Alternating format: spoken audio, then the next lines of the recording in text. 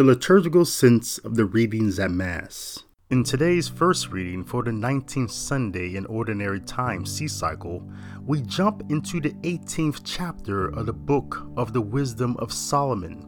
From chapter 11 to chapter 18, what the author of the Book of Wisdom did was recount in detail the method and means by which God saved his people of Israel and punished the Egyptians. In the final verse of the Book of Wisdom, the author exclaims why we always place our faith and trust in God, saying, "For in everything, O Lord, you have exalted and glorified your people, and you have not neglected to help them at all times and in all places." Today's reading from chapter 18 verses 6 through 9 recount the 10th and final plague, the death of the firstborn sons in Egypt. This was a plague that finally broke Pharaoh and gave him motive to let God's people go, just as God promised it would.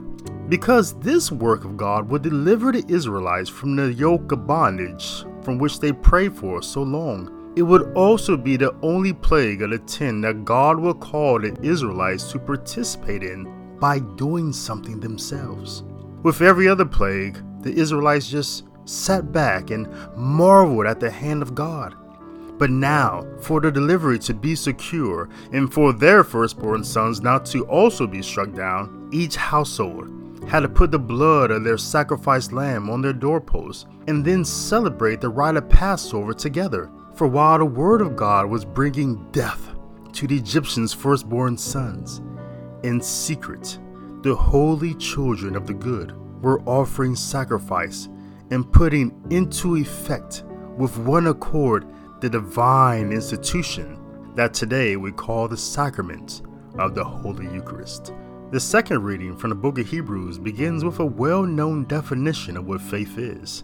Faith is the realization of what is hoped for and the evidence of things not seen. Because of it, the ancients were well attested. Then in verses 8 through 12, the text narrates in detail how one of the ancients, Abraham's faith, was well attested. At every turn that Abraham placed his faith and trust in God, God blessed him abundantly. Like today's first reading, this one as well connects the blessings of faith with the cooperative sacrifice in saying, by faith, Abraham, when put to the test, offered up Isaac.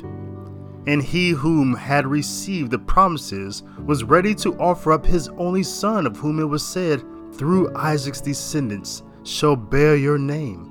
He reasoned that God was able to raise men even from the dead, and he received Isaac back as a symbol.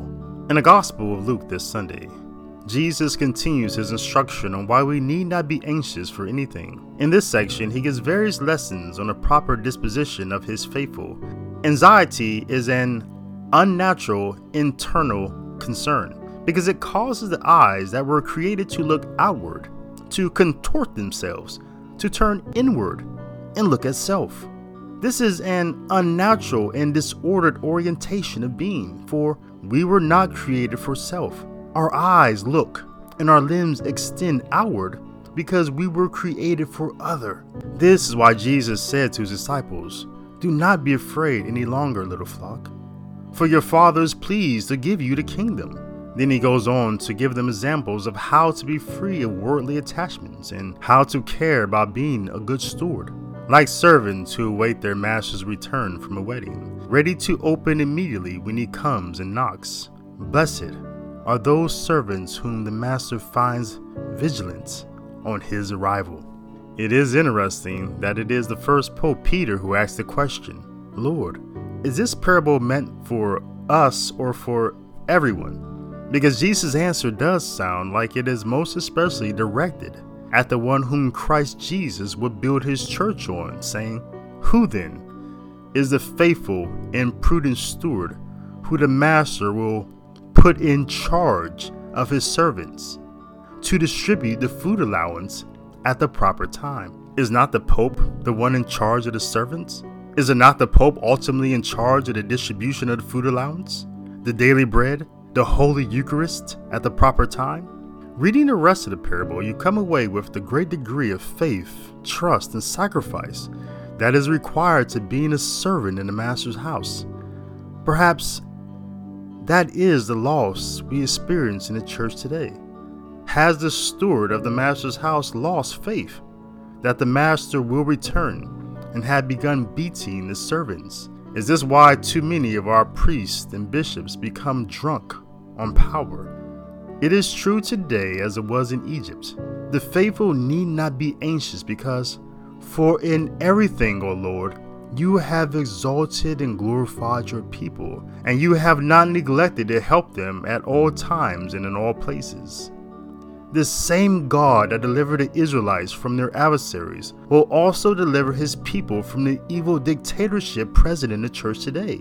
It is true that the servant who knew his master's will, but did not make preparations nor act in accord with his will, shall be beaten severely. And the servant who was ignorant of his master's will, but acted in a way deserving of a severe beating, shall be beaten only lightly. Much will be required of the person entrusted with much, and still more will be demanded of the person entrusted with more. Together, these readings of the Holy Mass this Sunday sing of the most important thing to know about Catholic theology, and also a central teaching of the liturgy of the memorial sacrifice, that is, our life in Christ is participatory. Or as the author of 2 Peter wrote, those who escape the corruption of the world through Christ participate in the divine nature. Or as St. Augustine wrote in Sermon 169, the God who created you without your cooperation will not save you without your cooperation. Everything we are called to do during the liturgy is in union with this central teaching that goes all the way back to the night of the Exodus from Egypt. This is why we stand, sit, kneel, pray, and confess.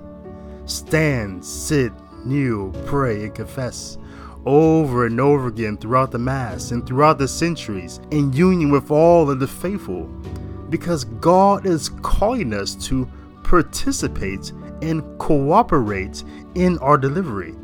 The God who created you without your cooperation will not save you without your cooperation. Catholics have been accused of believing that works will save us. Such ideas as that show a very ignorant, myopic, and lazy understanding of faith in God. God was going to strike down the firstborn of the Egyptians no matter what.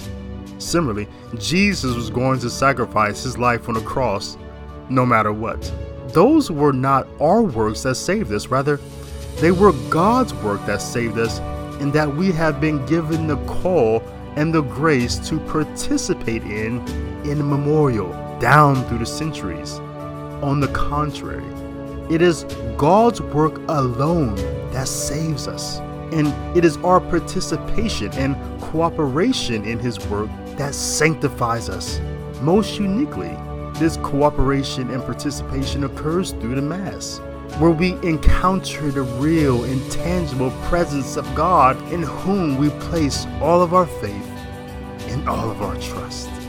This is just one way how the readings at Mass this Sunday connect to the liturgy, and how the liturgy is forming us how to live our lives in the world. Be in the world which you have received through the liturgy. I am David L. Gray. Visit me online at davidlgray.info for more content and context about the liturgical sense of the Scriptures.